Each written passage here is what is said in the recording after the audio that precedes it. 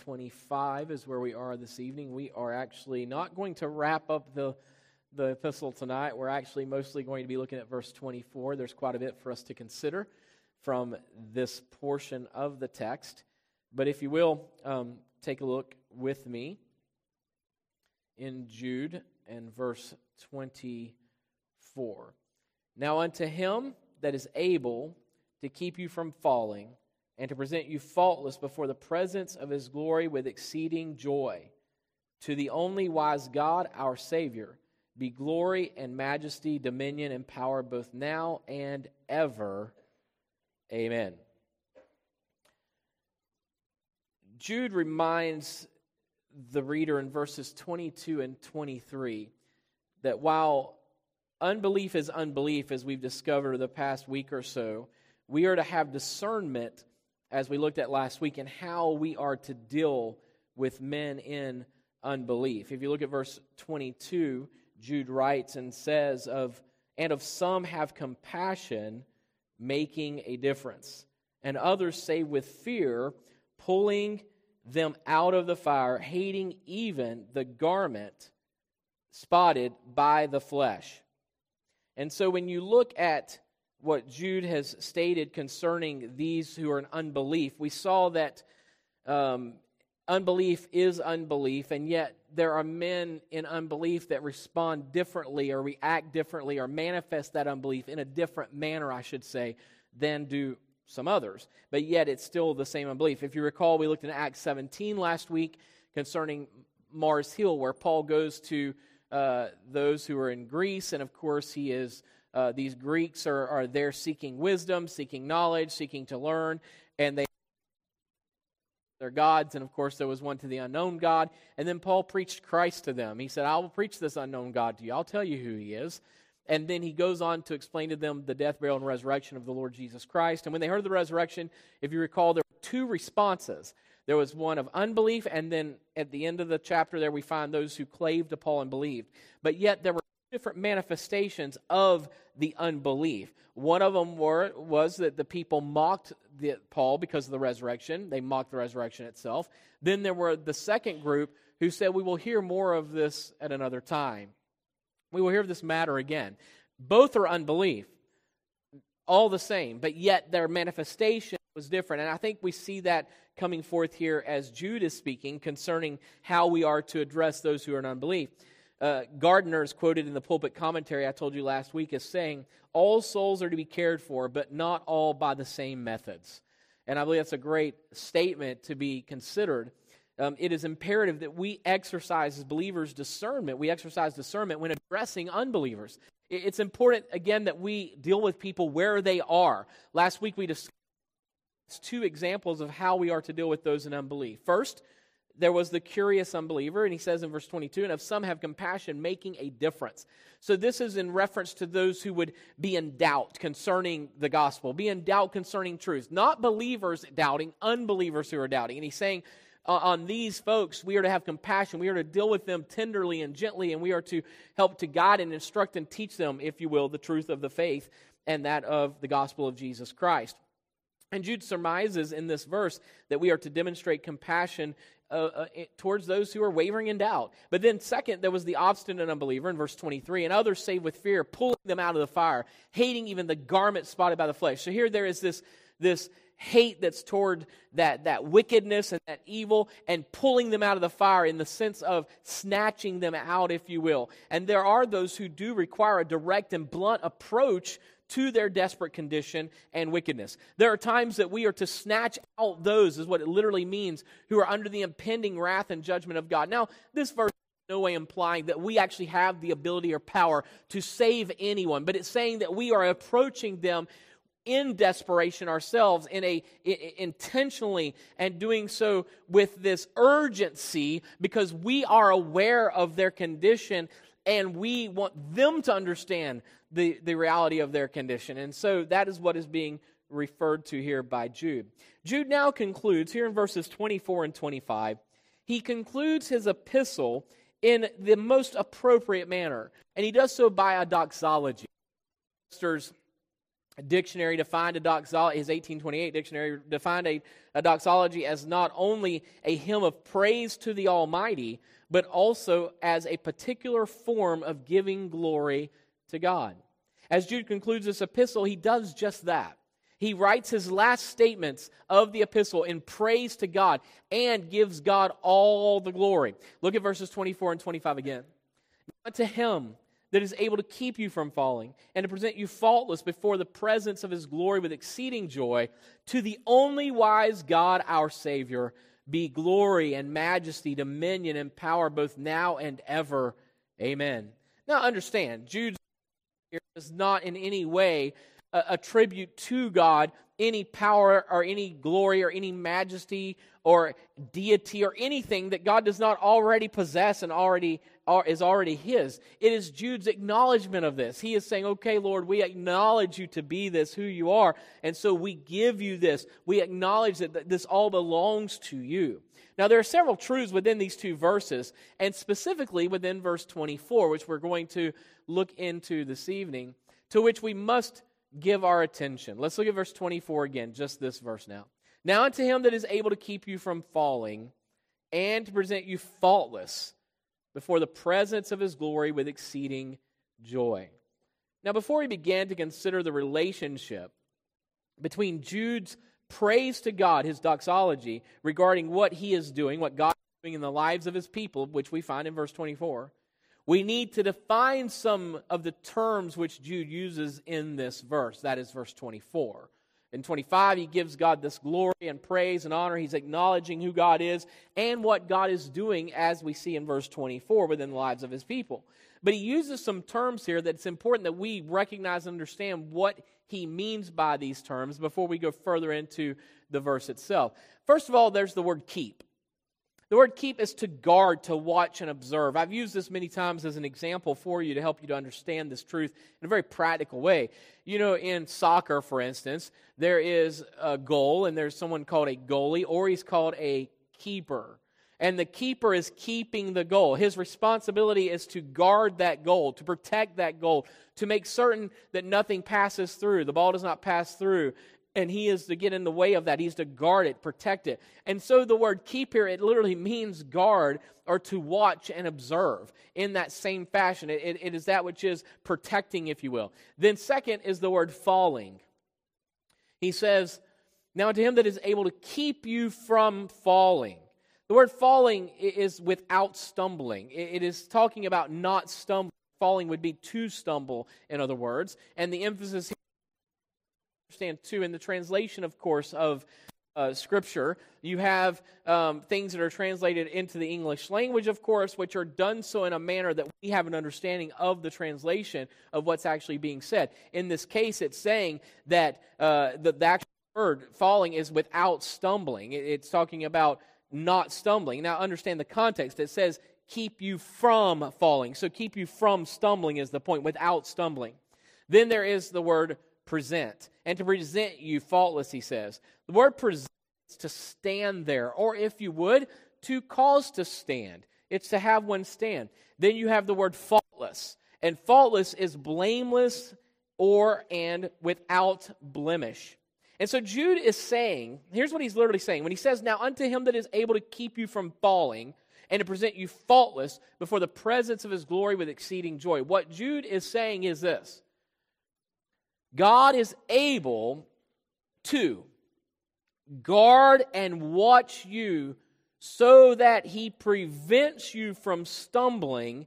And furthermore, not only does he prevent you from stumbling or falling, but also causes you to stand blameless and without blemish in his glory with great joy. So what's being stated is there is coming a day in which we will stand before the God of glory, and we will stand in his glory, not in this wicked flesh, but we will stand before him in his glory. And it is God, through Christ, who is the only one able to not only prevent us, to watch and guard over us so that we don't fall, and let's use this terminology, if you will, falling away from the faith. Now, those who are in the faith do not leave the faith. That's the point. God is the one who prevents that from happening. Then he says, but not only does He prevent you from falling, but He causes you to stand in the presence of His glory. Now, you have to understand, this again has what you would understand to be there's a negative connotation and a positive connotation. This is all good, but the manner in which it's stated. He prevents us from falling. He keeps us from falling. Falling is a bad thing. He is keeping us from that, but He doesn't just keep us from that. He also causes us to stand in the very presence of His glory as one that is blameless, without blemish. Yes.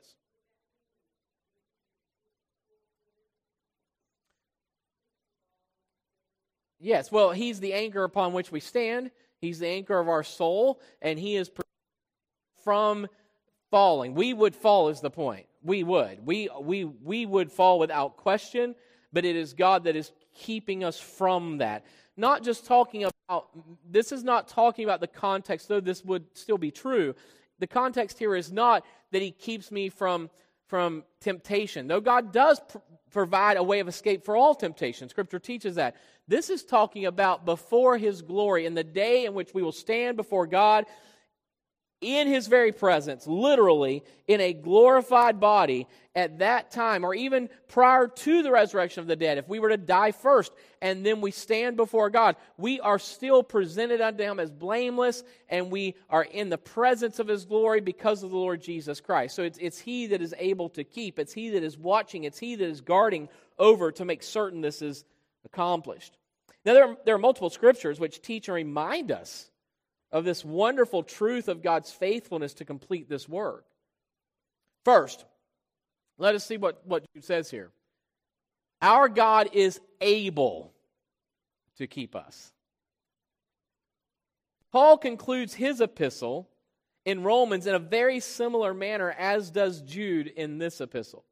Romans 16, 25 through 27, you find Paul as well gives a doxology. He says, and listen to the similarity here. Now, in Paul's doxology, it is more along the lines of the question that was asked a moment ago. Because now, listen to what it still has eternal implications nonetheless. He says, now to Him that is of power to establish you, according to my gospel, and the preaching of Jesus Christ, according to the revelation of the mystery which was kept secret since the world began, but now is made manifest, and by the scriptures of the prophets, according to the commandment of the everlasting God, made known to all nations for the obedience of faith. To God only wise be glory through Jesus Christ forever. Amen. There are some similarities there between Paul's conclusion of his letter to the Romans and, of course, that of Jude's. Now, the certainty of us not falling away is as certain as the unlimited power of God who spoke the worlds into existence. This is the same God. God is able to perform. He is able to complete this work of redemption. This work will be perfected. Look again at Romans 16, verse 25. Now to Him that is of power to establish you. Go back to Jude 24. Now unto Him that is able to keep you from falling. This is talking about the ability of God. This is talking about the power of God to do this that He has purposed to do.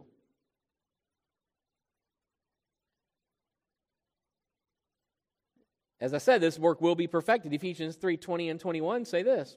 Paul writes, now unto Him that is able to do exceeding abundantly above all that we ask or think, according to the power that worketh in us. Unto Him be glory in the church by Christ Jesus throughout all ages, world without end. Amen. Look again, you find, and this isn't even the conclusion of his letter. Again, you find this doxology of Paul. Glory to God in the church by Christ Jesus throughout all ages, world without end. Amen. But notice what part of that. Unto Him that is able, according to the power that works in us. Notice when the ability of God is mentioned here, it's associated with the power of God. And the power of God is unlimited. I spoke the other night in our theology class and was explaining about how that God, of course, theologically speaking, there is no potential with God. Now, the word potential here means that God does not change. There's no possibility of God changing. There's nothing that will cause God to change. He is who He is and will always be who He is. And so when we speak of potential, that's what we're talking about. And so then the question might be asked, well, is there anything that God cannot do? In the sense of the power of God, there is nothing that is beyond the capability of God in regarding to His power or His ability. But the things that God cannot do are things that would contradict who He is. Because He is who He is, and there is no changing with Him. So when people speak about what is God able of doing, or is God incapable of doing something, well, it's not that God's power is limited to any degree. There is nothing that limits His ability or His power.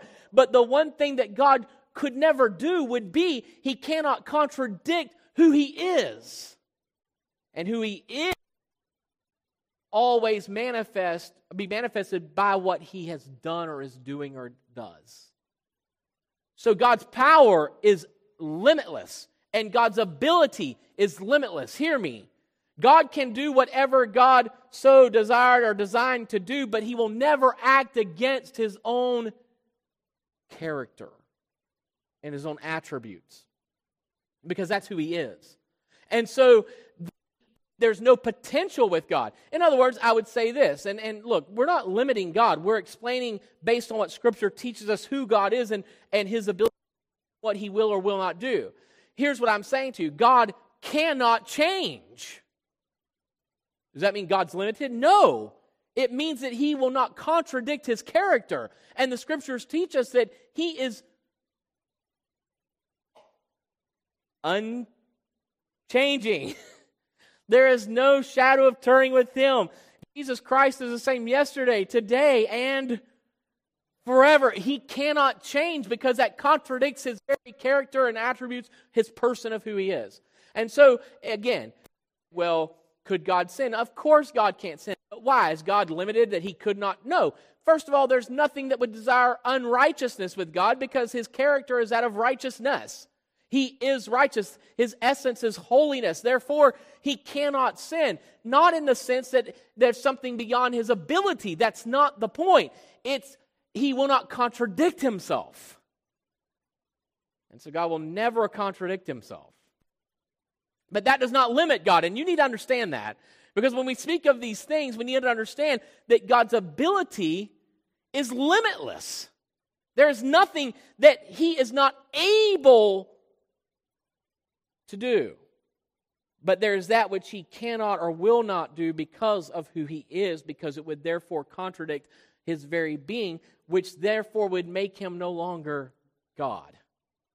So He cannot do that because He is God. He will always be God. And so He cannot contradict Himself. If He were to contradict Himself, He would not be God, and that's impossible.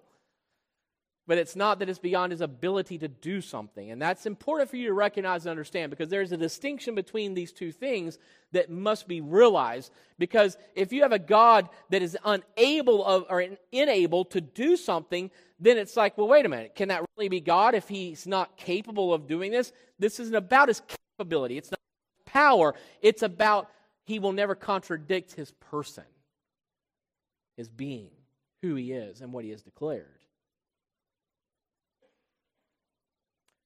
So notice how when the term able is used in terms of this ability of God, it's associated with as well, of course, this power of God. Paul also wrote to the Ephesians concerning the certainty of this power of God, which is working in those who believe. Ephesians 1:17-20. That the God of our Lord Jesus Christ, the Father of glory, may give unto you the spirit of wisdom and revelation in the knowledge of Him, the eyes of your understanding being enlightened, that ye may know what is the hope, that is expectation or certainty of His calling, and what the riches of the glory of His inheritance in the saints, and what is the exceeding greatness of His power to usward who believe, according to the working of His mighty power, which He wrought in Christ, when He raised Him from the dead and set Him at His own right hand in the heavenly places. Notice what Paul is saying here in Ephesians. He's saying that he's praying that God would give them the spirit of wisdom and revelation, the knowledge of Christ, having our eyes, or the Ephesians' eyes, and ours as well, of course, and understanding being enlightened, that we would know what is the hope, what is the expectation, what is the certainty of His calling. And all of this is according to the exceeding greatness of His power to usward, towards us, who believe, according to the working of His mighty power. So here we see clearly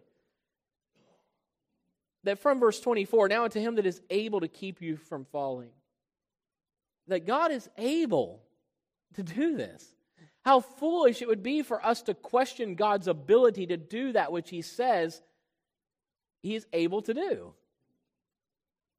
But then second, not only are God able to keep us, to guard, to protect, to watch, and keep us from falling, and then to present us, to cause us to stand in the presence of His glory with great joy, but our God is willing to keep us. It is one thing to say that God is able. It is a different thing altogether to say He is willing. It's not only that God can complete the work He has begun, it's His will to do so. Were this not true, there would be no work or plan of redemption at all. Notice what He says, now unto Him that is able to do exceeding abundantly above all that we ask or think, Ephesians 3:20 and 21, according to the power that worketh in us, unto Him be glory in the church by Christ Jesus throughout all ages, world without end. Amen.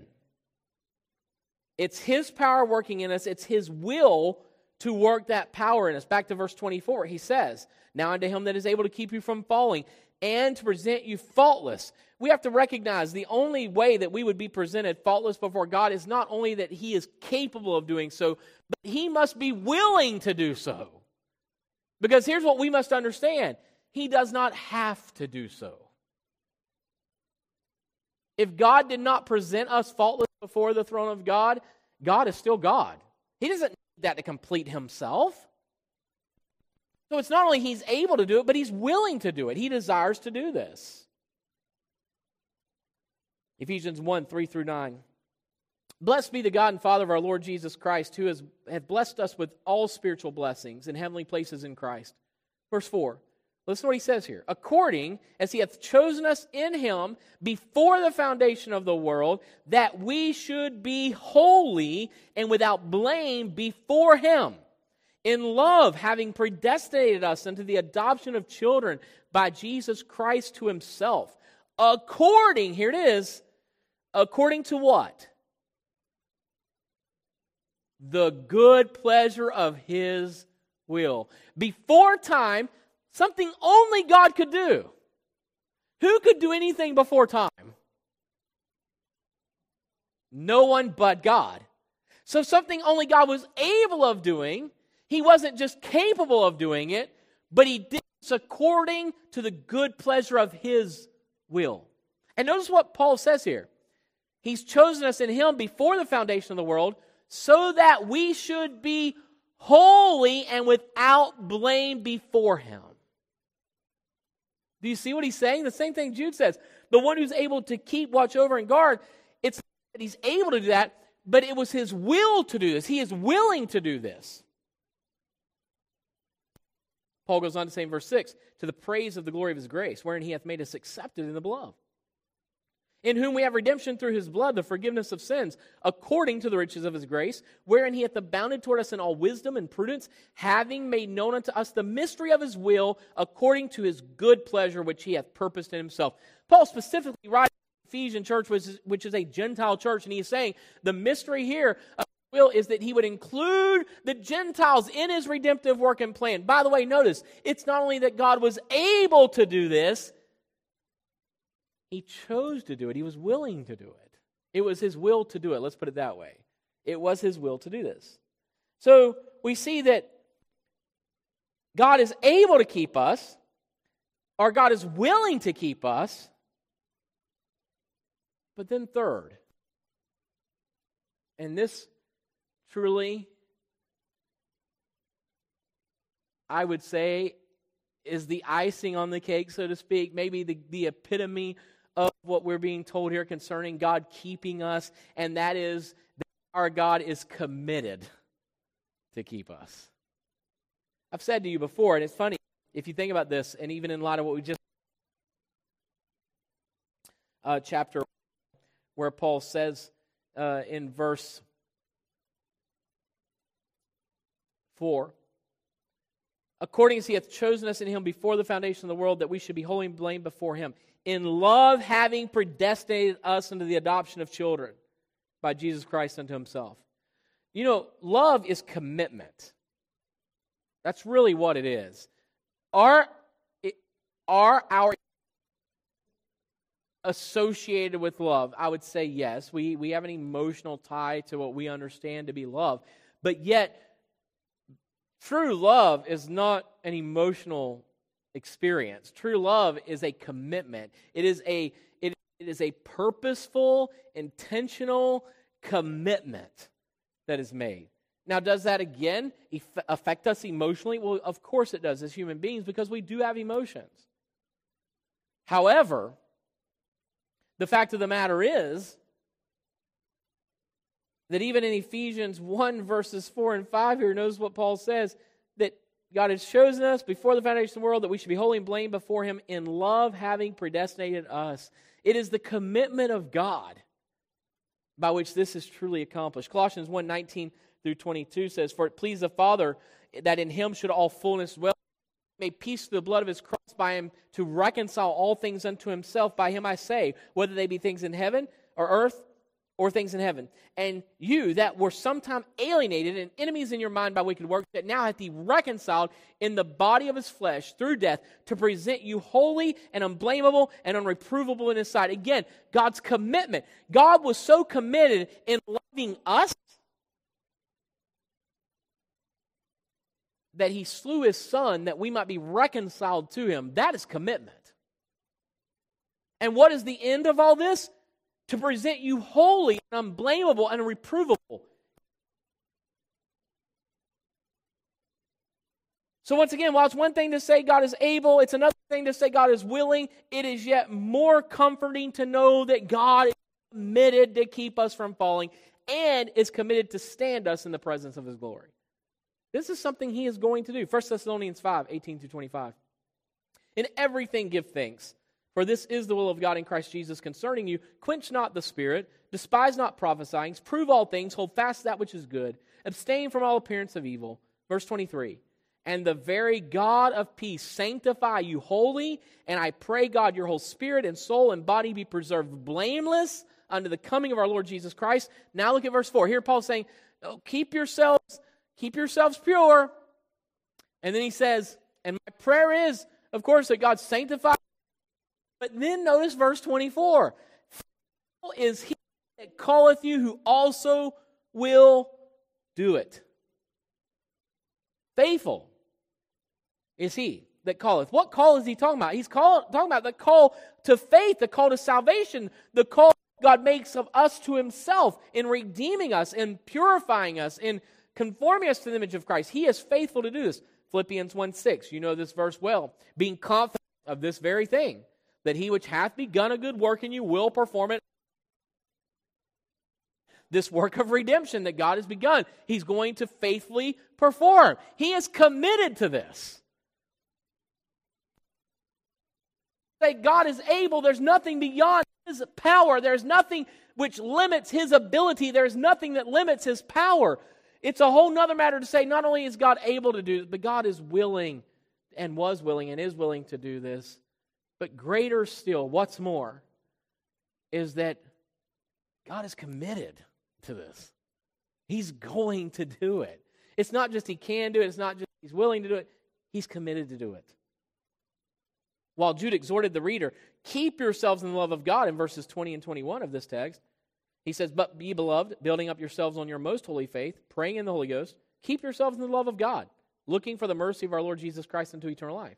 The fact remains that while we are responsible, as Jude reminds us, to continue in the love of God, in which the Lord has placed us and placed in us by his indwelling Spirit, Jude concludes, the only way we could be kept is by the faithfulness of God. So often the Scriptures refer to the faith of Jesus Christ. And it's talking about the faithfulness of Jesus Christ. He is faithful. Verse 24, now unto him that is able to keep you, he that watches, guards, protects you without stumbling, keeping you from stumbling, to present you, to cause you to stand faultless, blameless, without blemish, in the very presence of his glory with great joy. Understand this now. Listen to what Jude actually is saying here. Again, it's one thing to say, okay, God is able, willing, and committed to keep me from falling. He is able, willing, and committed to stand me in the presence of his glory, which is beyond our imagination. But notice the last tag here that Jude uses, with exceeding joy. Think about this for a moment. Because of this work of God that he is committed to perfect, when we stand before God in eternity, we will do so absent of all fear and just filled with exceeding great joy. Here's what I'm saying to you. Only God could complete a work like that. If I were standing before God apart from Christ, there would be nothing but fear. But because it is Christ, God who's begun this work in Christ in us, he's able to complete it, he's willing to complete it, and he's committed and faithful to complete it, that we will stand before him without blemish, without spot, without fault, without blame. And you know what that does? That provides nothing but joy as we stand in the very presence of the glory of God. How could these things be? I'll tell you exactly how they are and how they can be. Because of what God has accomplished in Jesus Christ. When we stand in Christ and Christ is in us, we stand before God with joy, knowing that we have been made accepted in the beloved. God is faithful to this work. Let's bow in prayer. Father, again, we thank you for the opportunity to